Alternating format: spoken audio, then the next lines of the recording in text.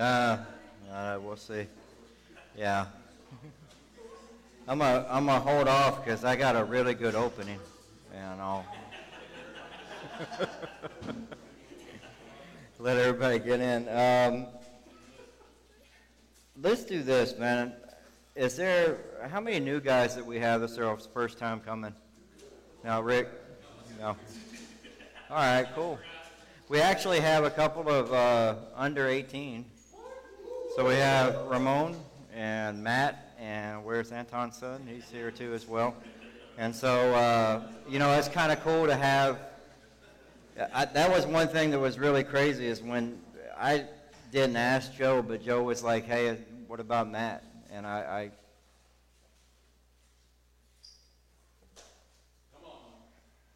as a father, you want to have your son learn the same thing you get to learn. And I've always been blessed by coming to the retreat, and it was an honor to be able to have him come along and then find out Ramon was coming, then Anton was bringing his son.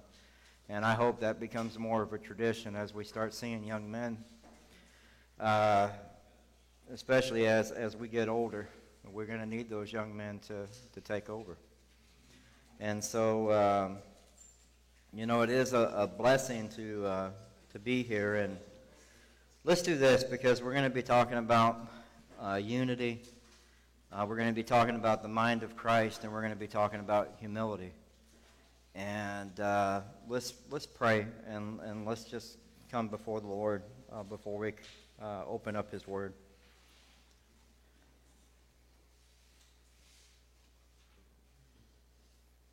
Lord, we come before you. I come before you humbly, Lord, that this is your word. I pray that the time that was spent studying the things that you have shown me over these past couple of weeks, and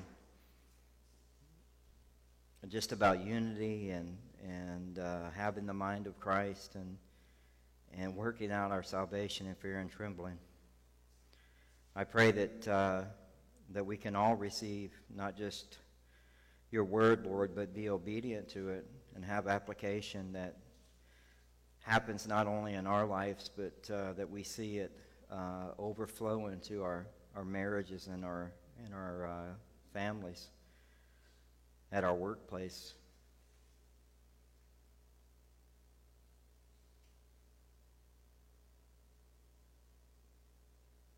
That peace that we have, that quietness that we need, Lord, to be able to meditate on your word.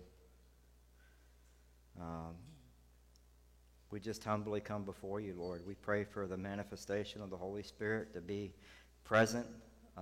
We pray that we would be side by side, united.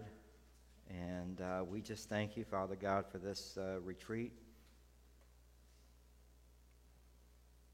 And thank you for the men that have put the time in to study, for Kurt and Anton and Roy. And pray for Joel and Hector and Brandon and Joe. Even though Hector's got somebody else's title, we pray, Lord, that we pray, Lord, that we know that it's going to be a great message, and we thank you for getting them here safely from Guanajuato, and also for the family that came in as well, and also for Aaron and them that made it in from West Texas. We thank you, Father God, for these men. We pray that we can be in your word, and we just ask these things in Jesus' name. Amen. All right. So I have the wonderful task of doing Philippians chapter 2, verses 1 through 18. And so my title is my title. I was hoping, if somebody got this, they're in the wrong verse, man. I was like, but the title for mine is Sold Out Workout. A sold out workout. I'll break it down in 3 points. We'll be looking at verses 1 through 4. We'll be sold out for unity. Verses 5 through 11, sold out to have the mind of Christ. And verses 12 through 8, which is sold out to be the light. And so, same thing with as Roy was saying, I have, that's the thing with Paul, is he's like me, just run-on sentence after run-on sentence when I'm writing. My professors always are like, what are you doing? Because I'll have a paragraph that goes on for 3 pages. So, but we need to go back. So let's go back to verse 27 and pick it up so that way we can get the context of what Paul is saying when he gets to verse 1. Because there's a therefore there, and we know there's a therefore for a reason. And so verse 27 says, only let the manner of life be worthy of the gospel of Christ, so that whether I come to see you or I'm absent, I may hear of you that you are standing firm in one spirit, with one mind, striving side by side for the faith of the gospel, and not frightened in anything by your opponents. And this is where you need to highlight. This is a clear sign to them of their destruction, but of your salvation, and that from God. For it has been granted to you that for the sake of Christ you should not only believe in him, but also suffer for his sake, engage in the same conflict that you saw, and I had, now here I still have.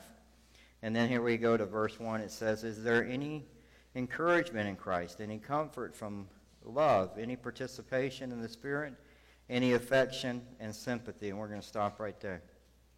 So, a church that is standing in one spirit and one mind, striving side by side, should do what? Right? It should not frighten anything by your opponents, but it says this is a clear sign of them and their destruction. So a church that is doing what it's supposed to do is actually supposed to bring and show people that you believe in God. It shows them that they're dying, that there's destruction coming for them. And that's what our churches should actually be showing, is actually that we live out our faith in such a way that we show them there is a clear sign of them and their destruction. That your salvation should be that. And I have to ask that question today, is I don't think our church today is like that. The Western church is definitely not like that. And so as we get into verse 1 and chapter 2, it's talking about the unity. And it's that unity that actually causes people to come to know the faith of Jesus Christ. Side by side together. And we know that we're not a United States right now. But we better be a united church. We need to be a united church. And so let's look at that first part. It says, so if there's any encouragement in Christ and any comfort from love and any participation in the Spirit, any affection and sympathy. So we're going to look at those 4 points real quick. So encouragement. That's being persuasive, the persuasiveness of Christ. In 1 Thessalonians chapter 5, verse 11, it says, therefore encourage one another and build one another up, just as you are doing. So we should be building each other up, encouraging each other. It's just like we were told yesterday. We should be going up and telling somebody, hey man, you're doing a great job. Appreciate what you're doing. And you know, one of the papers I had to write a paper on the role of the family, discipleship. And what's sad is, like, when you look at the statistics of fathers that are not in homes and what it does to a family. It's like 75% of the fatherless homes, 75% of those kids end up in jail and then return. It affects the education. Most of them struggle through school and end up dropping out, or either they don't go any higher than high school. It's in the 80%. I think it was 81%. But what scared me the most is like how many of us as fathers that are godly are not impacting our families. As husbands are not encouraging our kids, not encouraging our wives. And so we build each other up. And it says, it talks about the comfort from love. That's agape love. And so 2 Thessalonians chapter 2, verse 16 and 17 says that, now may the Lord Jesus Christ himself and God our Father, who loved us and gave us eternal comfort, and God hope through grace, comfort your hearts and establish them in every good work and word. And so we get our comfort from Jesus Christ. And we also know in John chapter 13, verses 34 and 35, it says, a new commandment I give to you, that you love one another, just as I loved you.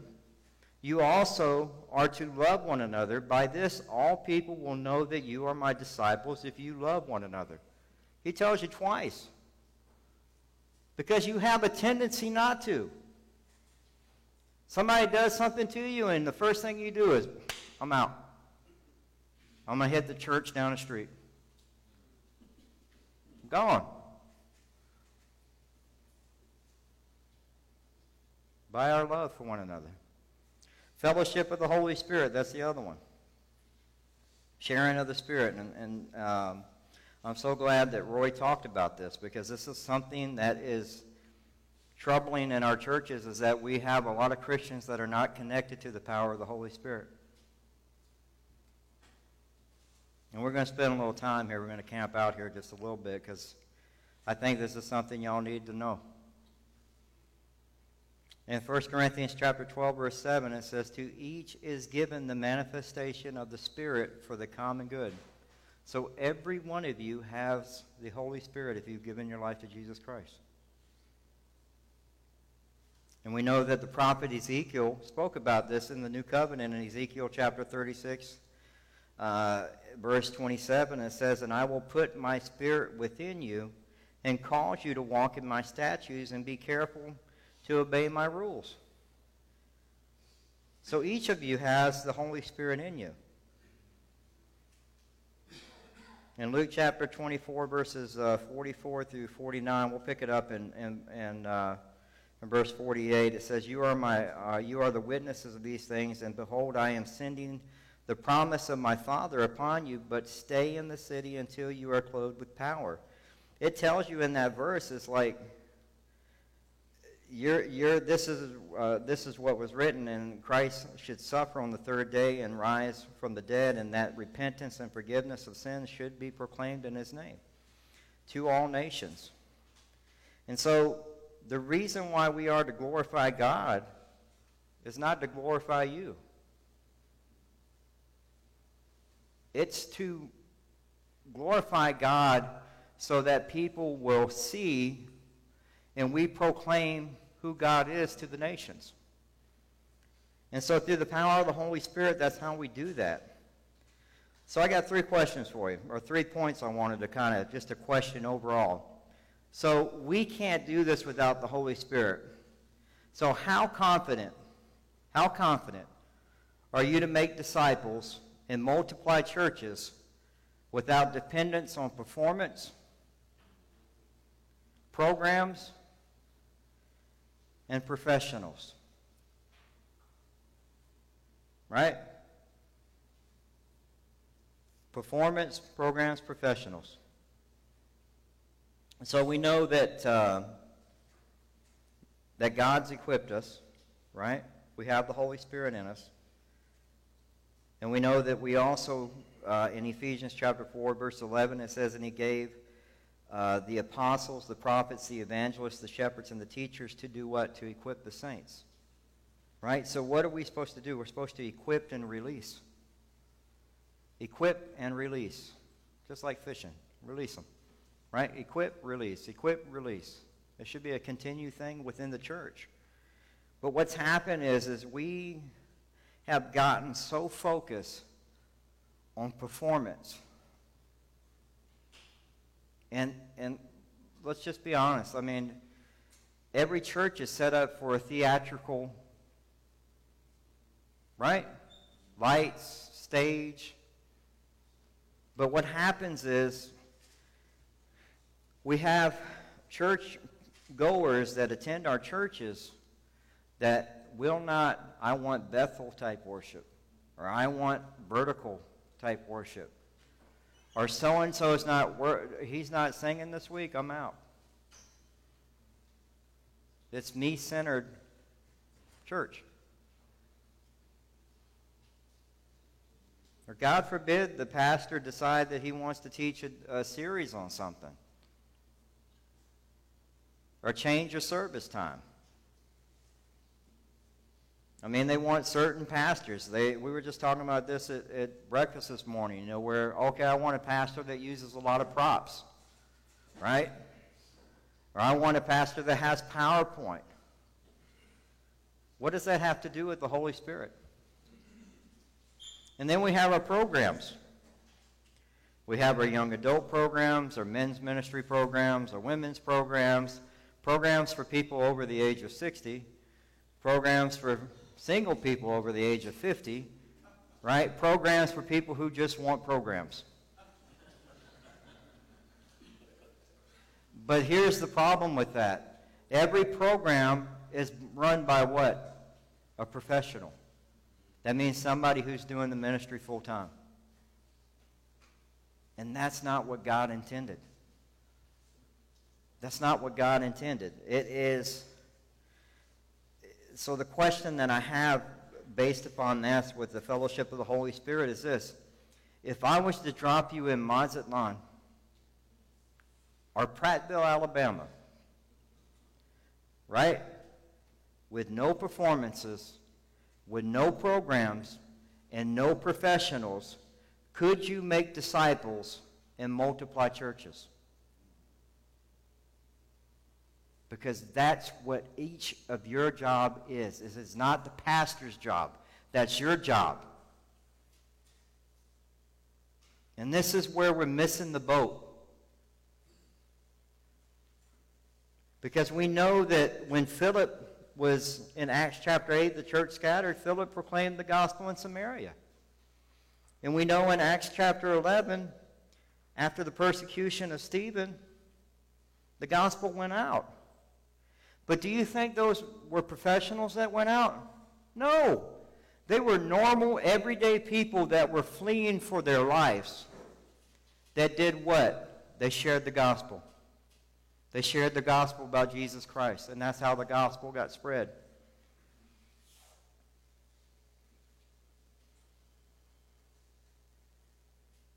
And we do that through the dependence of the Holy Spirit. We preach the word, and the Holy Spirit does the heavy lifting. And Pastor Francis Chan was talking about this. He said that there was this church in China that was underground.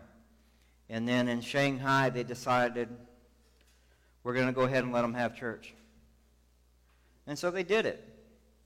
They got a building, started doing church, put a stage up, started having programs. Within, I think, a month, he said there were 2,000 people coming to the church. And within a few months, it was growing. It was in the 15,000s. But only 10% of the people were doing the work. Nobody was sharing the gospel anymore. The pastor of that church said, the best thing that ever happened to me is they put me in jail. They closed the building down. And the church had to go back underground. He said, we ended up becoming a Western church. People started getting upset because service times were being changed, or somebody didn't put something in the bulletin, or this person's not here for worship this week. And it became a me-centered church. And so they decided, just like we have Grace, Grow, Glorify, Grow, or Go, they decided that they were going to put 4 things down from this point on for this church. And y'all need to write these down. Number 1, They devoted to God's word. Not just the pastor. Not the professionals. That's a big deal. It's not your pastor's job to feed you. It's yours. And it's your job to feed your wife and your child, or they will go hungry spiritually. Number 2, devoted to prayer, just like Roy was talking about. They became devoted to prayer again. Number 3, every member shared the gospel and expected miracles. With expectation of miracles. They just were like, okay, Lord, we know that we're praying, we're on our knees, we're expecting the miracles to happen. They had an expectation of them. And this is the worst one, that this will probably trip most of you up. Number 4, embrace suffering for the glory of God.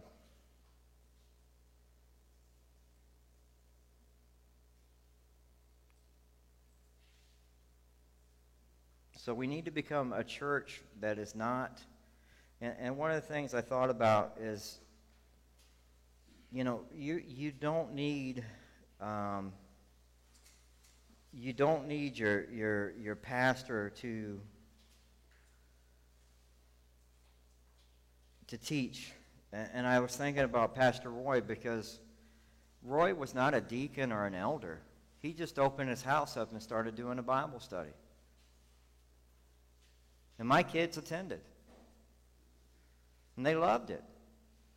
And he was not a professional, but he was equipping and releasing people. He was making disciples. You can have a Bible study in your house. You can have a prayer group in your house. You don't need your pastor. It's your job to start reaching out to your community and to your neighbors. And so remember, it's a command. So it's not by choice. We're commanded to go out and witness to the world, and we can only do that with the power of the Holy Spirit. And then the next he says, after any participation of the Spirit, any affection and sympathy. So we need to be merciful. In Luke chapter 6, verses 36, be merciful even as your Father is merciful. And it goes on to say that complete my joy by being of the same mind, having the same love, being in full accord and of one mind. And so he's talking about unity, not uniformity. And so when we're united in thinking, we have the same love, souls in harmony with each other in Jesus Christ, and we fill his cup with joy. And so true spiritual unity comes from within. It is a matter of the heart, and uniformity is the result of pressure from without. So uniformity is a result of pressure from without, and unity is from the heart, from within. And then he goes on to say, do nothing from selfish ambition or conceit, but in humility count others more significant than yourselves. Let each of you look not only to his own interests, but also the interests of others. And we know Joe will teach this when he gets to Philippians chapter 4 verse 2, and there's two people that are having a disagreement in the church, and Paul just simply said, hey, he didn't pick a side. He just said, hey, you need to have the mind of Christ. You need to have the mind of Christ. And doing nothing in selfish ambition or conceit, but in humility, others more significant than yourself. Always count others more significant than yourself, and especially as a father, as a husband, that should be a priority. I had finals this week, school of ministry papers to grade last week, and tests to grade last week, and then preparing for this study, preparing for Wednesday night men's study, and my wife decided, hey, I'm making tamales, we need to counsel this couple on Tuesday night. And I had spent breakfast and went and had breakfast with her and my son, and I was thinking to myself, man, I'm going to be up late studying. But it was something that was on her heart, and it was like, you know what? And on top of it, it had to do with others. So I was like, okay, sweetie, let's go ahead and do it. And it ended up being a really blessed time. You know, I wish they weren't going through as much as they're going through, but, you know, at the end of the day, it's like y'all need to make sacrifices for your family. And so if this study is not good, it's the woman you gave me, Lord. Right? No. I'm blessed. I mean, she puts up with me. You know, she does deserve better. You know, but we need to remember, just remember that we're not in competition with each other. Okay? We're not in competition with each other, and so we need to be careful with where our minds go. And so we get into the next, which is sold out to have the mind of Christ, and it says, "Have this mind among yourselves, and which is yours in Jesus Christ, who through he was in the form of God, did not count it equality with God, and then to be equality with God a thing to be grasped, but emptied himself by taking the form of a servant, being born in the likeness of men, and found in human form, he humbled himself by becoming obedient to the point of death, even death on a cross. And therefore God highly exalted him and bestowed him the name that is above every name, so that at the name of Jesus every knee should bow, in heaven, on earth, and under the earth, and every tongue should confess that Jesus Christ is Lord, to the glory of God the Father." And so I remember studying the hypostatic union, which is a big word, and I'm not trying to sound smart because I had to go back and tell you how goofy I am. I had to go back and reread it again because I was like, I think I remember seeing that, you know. But a good way of just knowing it is describing how God the Son and Jesus Christ took the human nature yet remained fully God at the same time. And I heard a pastor teach it this way, and I really like the way he just kind of broke it down. It's like basically if I had all you guys close your eyes right now. Close your eyes right now. I'm going to come. All right. Now, if you're in your living room with your eyes closed, could you find your remote right now? Every one of you saying yes, right?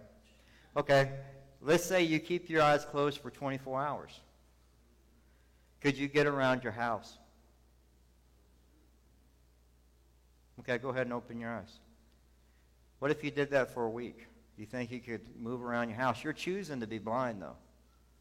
But you have sight. Got it? Okay, let's move on. Yeah. Because that's the easiest way to... I was just like, that's so simple. And so... So one of the things that we do is in 1 Corinthians chapter 2, verse 16. 1 Corinthians chapter 2, verse 16. It says, "For who has understood the mind of the Lord so as to instruct him? But we have the mind of Christ." We have the mind of Christ. "So have this mind among yourselves, which is yours in Jesus Christ," there in verse 5. So the outlook determines the outcome.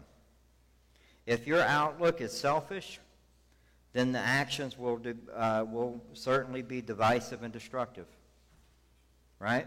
So, and James breaks that down. If you read James chapter 4, verses 1 through 10, he talks about what causes quarrels and what causes fights among you. It's not this, it's that your passions are at war within you, and he's talking about the flesh.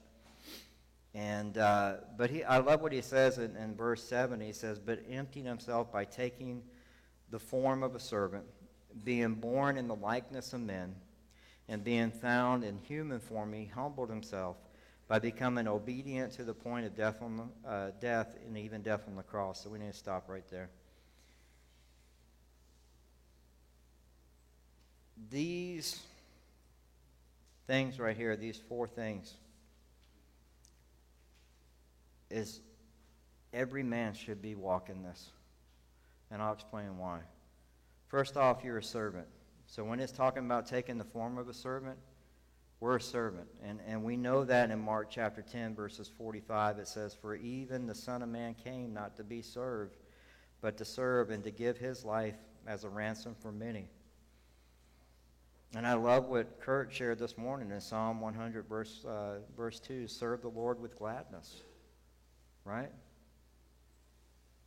And so we're a servant. That means we're to serve our families, to serve our wives, and to serve in the ministry. The key to your walk is humility. Humility.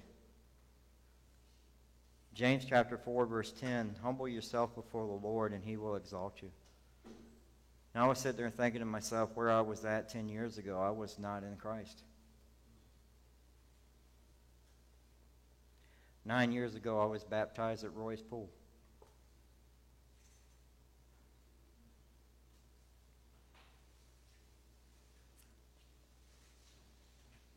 Don't forget where you were brought.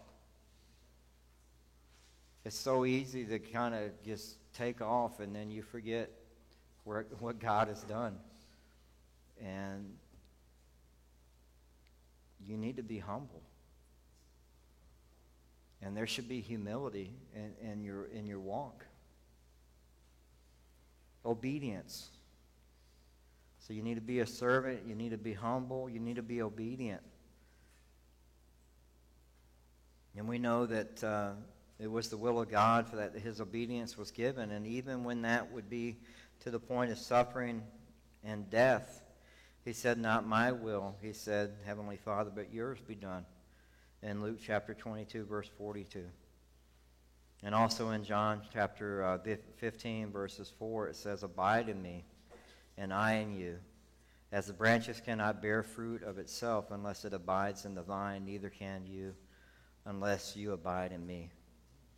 And so,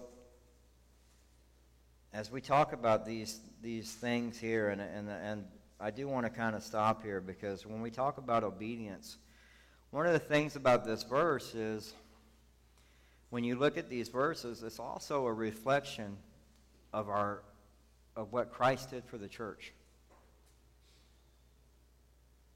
Right?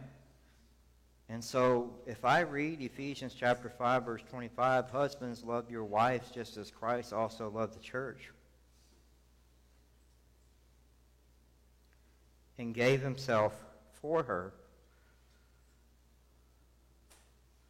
Where are you at with that? Because I have seen marriages crumble this year. I have seen men just run to sin. Run. Not sprint. I mean, they just gone.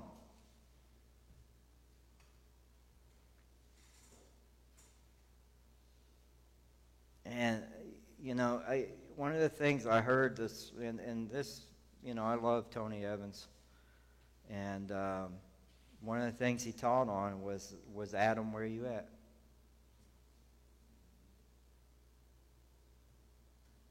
And so when we read in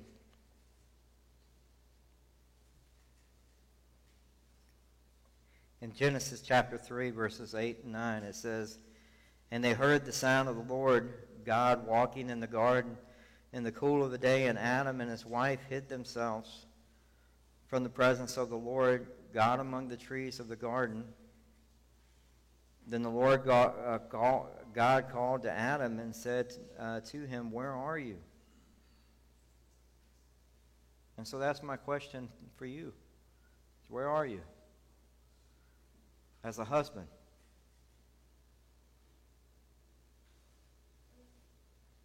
Because Adam abandoned his position. God knew where he was at. He's all-knowing. He just gave up.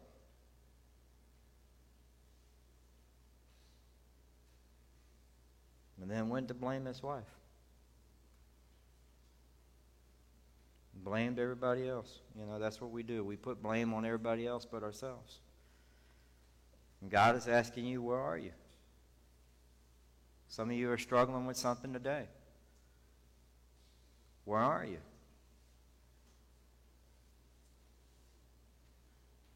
Ezekiel chapter 22, verse 30 says, and I sought for a man among them who should build up the wall Stand in the breach before me for the land that I should not destroy, but I found none.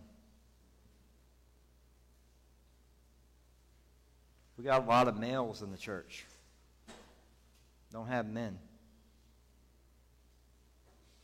We need godly men.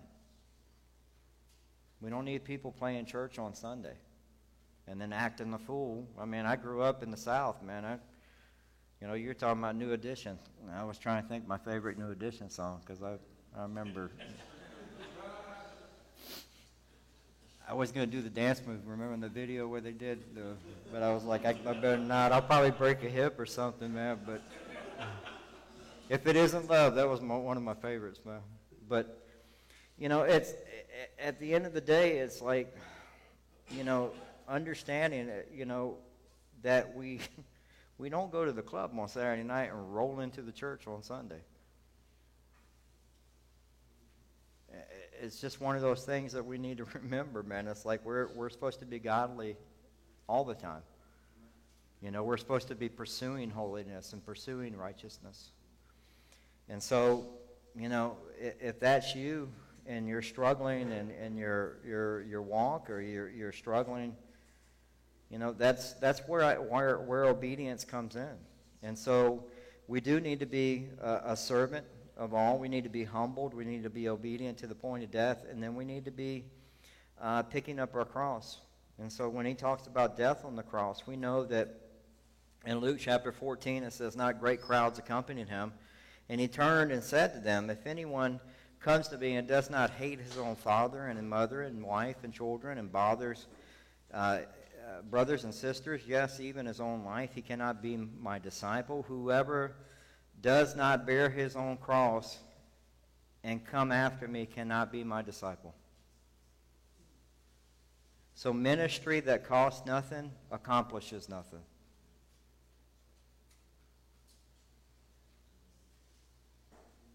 If there is going to be blessings, there must be bleeding. So those things y'all need to remember. Be a servant of all. Be humble.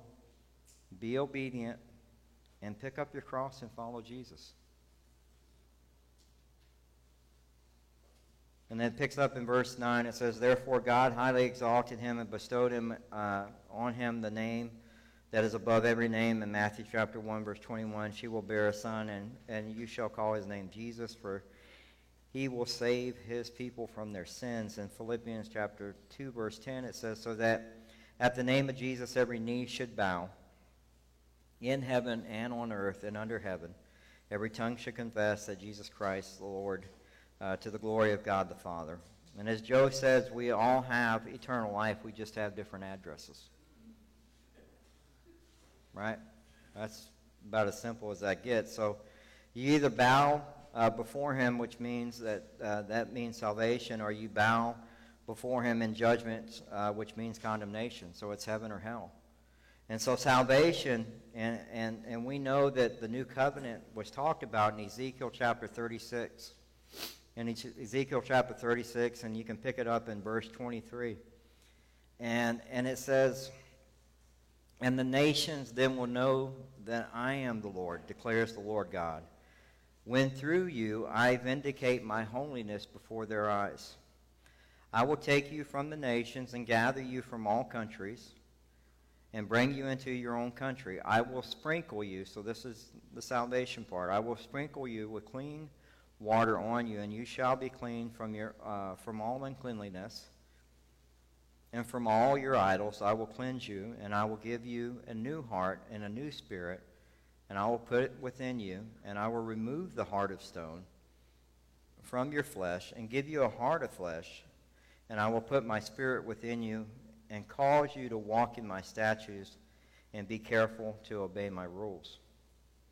So God's grace, God's act of, we were hopeless and dead in our sins, and we know that in Ephesians chapter 2, verse 1. And you were dead in your trespasses and sins. For by grace you have been saved through faith, and this is not of your own doing, it is a gift of God. And so one of the things that we do when we look at that verse in Ezekiel, all you see is, I will I will, I will, I will. You want to know what God's will is for your life? That's his will. He said, hey, walk in my statutes. Be careful to obey my rules. I'm going to give you the Holy Spirit. And so that's, when we have God's will for our life, it's to obey. It's so that we delight in the things of God, that we're submissive to God. We submit to his authority. But the other part of the under the earth part, this is a question I have for y'all. How desperate are you to see dead people come to life? Or see the dead come to life? So when we talk about under the earth, it's referring to hell. And how desperate are you to see them to come to life? Because that has to be something, we were talking about the mission field. And I was listening to Andrew Scott, and he wrote a book called Scattered. And he said what's happening now is there are so many people being born into this earth that the church is not keeping up with the amount. We're falling behind. Instead of being ahead, we're falling behind and getting the word out to the mission field. I think there's one place in India that has over 60 million people that have not heard the gospel. And so we're falling behind. So we should have that heart on us to see, dry bones come to life. And we know that in Ezekiel 37:3, and he said, Son of man, can these bones live? And I answered, O Lord, you know. Then he said, prophesy over these bones and say to them, O dry bones, hear the word of the Lord. See, that's what we're supposed to do, is go preach the word of the Lord. Thus says the Lord God to these bones, behold, I will cause breath to enter you. And we know that the bones come alive, but it's like, at the end of the day, it's like what we're supposed to do is preach the word and do it with the Spirit of God. So we speak, and the Spirit will move.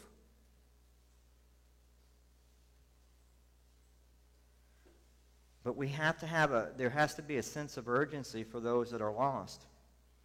I'm going to read this from you from Jonathan Edwards, and it is just a description of hell. It says, imagine yourself being cast into a great furnace. And then imagine yourself accidentally touching an oven or an iron, burning your hands.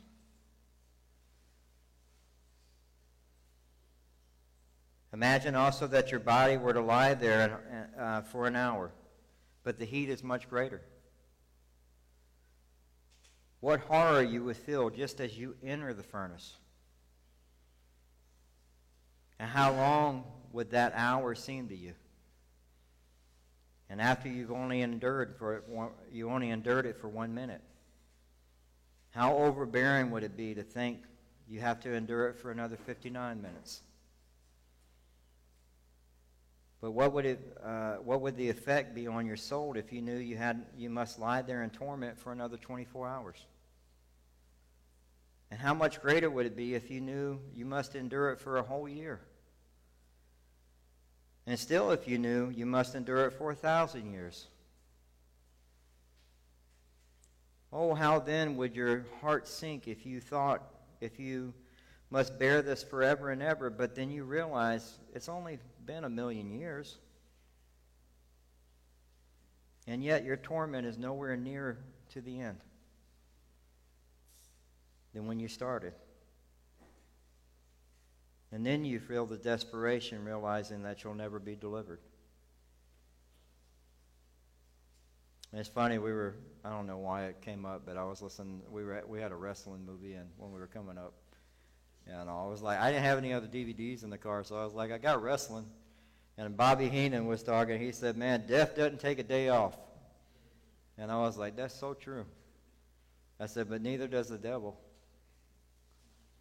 There are people that are lost, and we have to become desperate to see the dead come to life. And that's in our communities, that's in our house, with our families, and realize that God has placed you in a neighborhood for a reason. He put you in that job for a reason. There's a purpose there. And then we have the last point, which is sold out to be the light.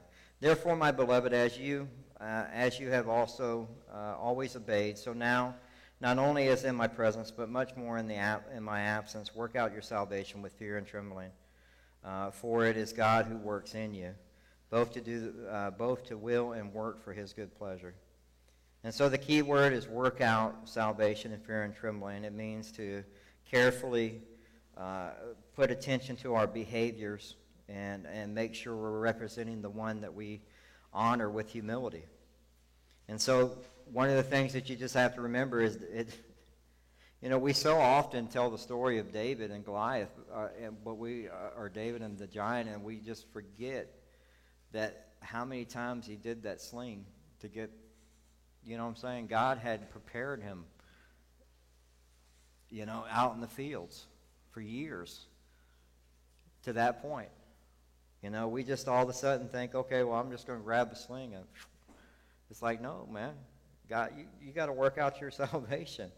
And so we're one thing we do need to make sure we understand, because this verse gets twisted around a lot. And we know in Ephesians chapter 2, verse 10, it says, for we are his workmanship created in Christ Jesus for good works, which God prepared beforehand that we should walk in them. So we're saved by grace through faith, and that is not of our own doing. It is the gift of God, not as a result of works, but you are saved for good works. And so fear and trembling, when you read this, do you read the Bible with fear and trembling? Do you actually open the Bible with fear and trembling? And that should be something that we need to, maybe you can meditate on that today and ask the Lord to kind of show that to you. And then Philippians chapter 2, verse 14 says, do all things without grumbling or disputing. And we know that the Israelites were known for that in Psalm 106, verse 24. Then they despised the pleasant land, having no faith in his promise, and they murmured in their tents and did not obey the voice of the Lord. And so that's what happens when we start complaining.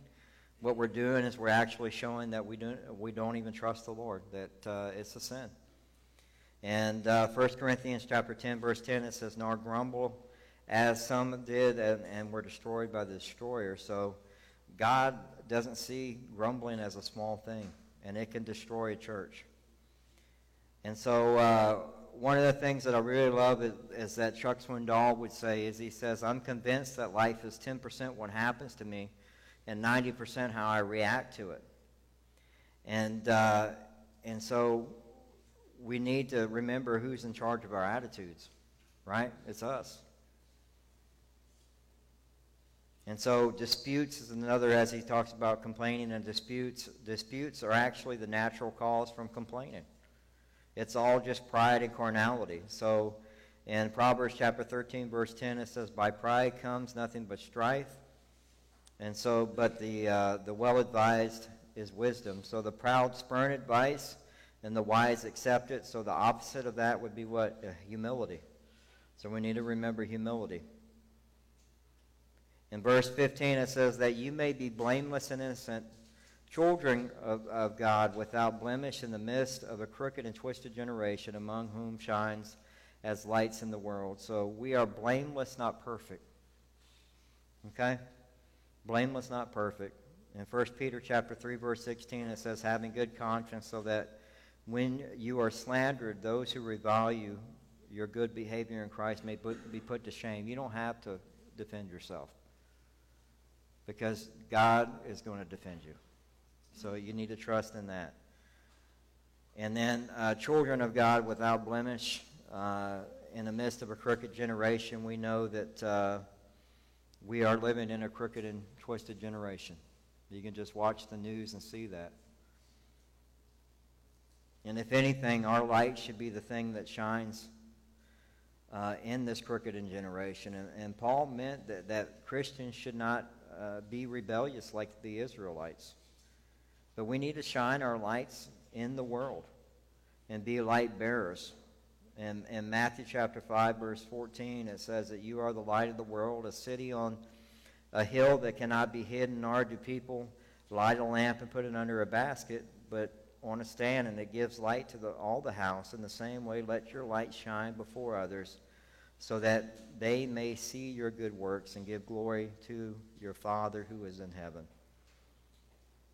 And verse 16 says, holding fast to the word of life, so that in the day of Christ I may be proud and did not run in vain or labor in vain, even if I've been poured out as a drink offering. And sacrificial of your faith, I am glad and rejoice with you. All, likewise, you also be glad and rejoice with me. And so we know that we need to be holding fast to the word of life. In John chapter 14, verses 23 and 24, it says, if anyone loves me, he will keep my word. And my Father will love him, and we will come to him and make our home with him. He who does not love me does not keep my word, and the word which here is not mine, but the Father's who sent me. And so we are supposed to be the light in this dark world. And so as we look at what our application would be for this, and I know we had to rush through the last little part of it because I got to get y'all to break for lunch. Although I'm sure probably y'all are hungry, right? We had such a big breakfast. But application, real simple. So what we should want to do is glorify God's name daily. So remember, you should be a servant to all, humility, humble, obedient, and dying to self and picking up your cross. Not just for you, but for your wife, your family, and your church. Filled, empowered by the Holy Spirit, in the same love and mind of Christ, to be the light of the world and make disciples to multiply churches. And that's a church that pleases God. See, that's one of my long sentences that my professor always corrects. I'm just going to share this real quick with y'all. I told this to the men's group not too long ago. And realistically, I saw this with the School of Ministry. After 2 weeks, I think we were about to lose everybody because they were I think they were like, I think everybody's good. We may come to class, it'll just be me and Joe. But, I was telling them, I was like, how is your, they're so focused on doing the papers and keeping up with the reading and all that stuff, but I'm like, how is your reading, your time with the Lord? And you could just tell by their faces that, I ain't got time for that. I'm trying to do all this other stuff. But it's like, you can't do this without spending time with God and being empowered by the Holy Spirit. It won't work. And the other thing I told the men is like, guys, one of the things that God showed me, and I pray y'all get this, for you guys that are married, and for you guys that are going to be married someday, your time with your wife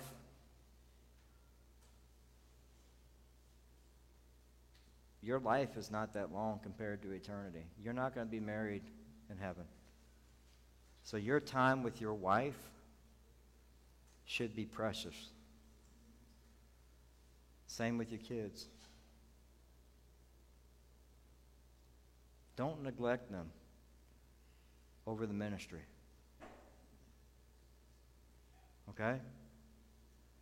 Love them as Christ loved the church. My wife asked me, Mike, I'm tired. You mind if you lay down with me? I need to take a nap. I can't sleep without you. I wasn't tired. I just slept for 3 hours. So I was like...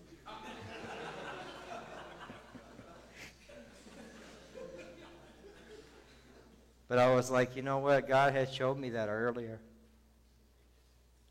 So I laid there for 45 minutes staring at the ceiling. And then I started praying and just kind of used that time. And she started snoring. And And at the end of the day, I realized what a sweet time that was. And in the busyness of our lives, we don't do that. And your kids need the same thing. You know, Matt had to have 4 or 5 outfits to change into so he was like, Dad, I need to go get some sweats and all that stuff. So I was like, okay, well, let's go do that, because that was a priority. I mean, I don't have to buy school clothes. He's homeschooled, so I'm like, hey, you know. So make time for your families, okay? Last thing, those 4 things that we talked about, the church in China. Devote yourself to God's word. Devote yourself to prayer. Right? Share the gospel. Share the gospel. And expect miracles to happen. Embrace suffering for the glory of God. And don't get caught up in the performances, the programs, or professionals. You are equipped. You have the Holy Spirit in you. You need to use it. Okay? Let's pray. And I'll go ahead and pray for your lunch too, because y'all need to get over there. All right. And then y'all got free time till 5:30. If you miss 5:30, that's when you eat. So you need to be over there eating at 5:30. So you're going to eat twice. Let's pray. Father God, we do thank you, Lord, for these men. We pray for them. We pray for their walks. We pray that we would be servants to all, that we would be obedient to your word, that we would be picking up our cross daily and dying to self.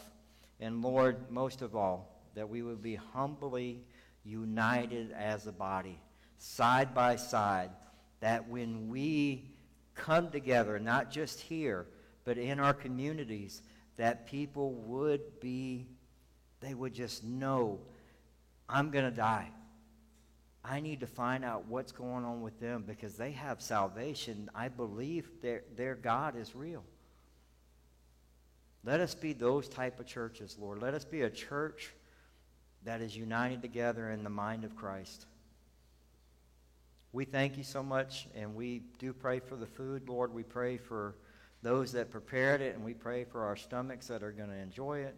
And I pray for these men. I pray that this time that they have together this afternoon, that they would just be a blessed time of fellowship. And we thank you so much, and we ask these things in Jesus' name. And everybody said, Amen. So go ahead and head on over to lunch, man. God bless.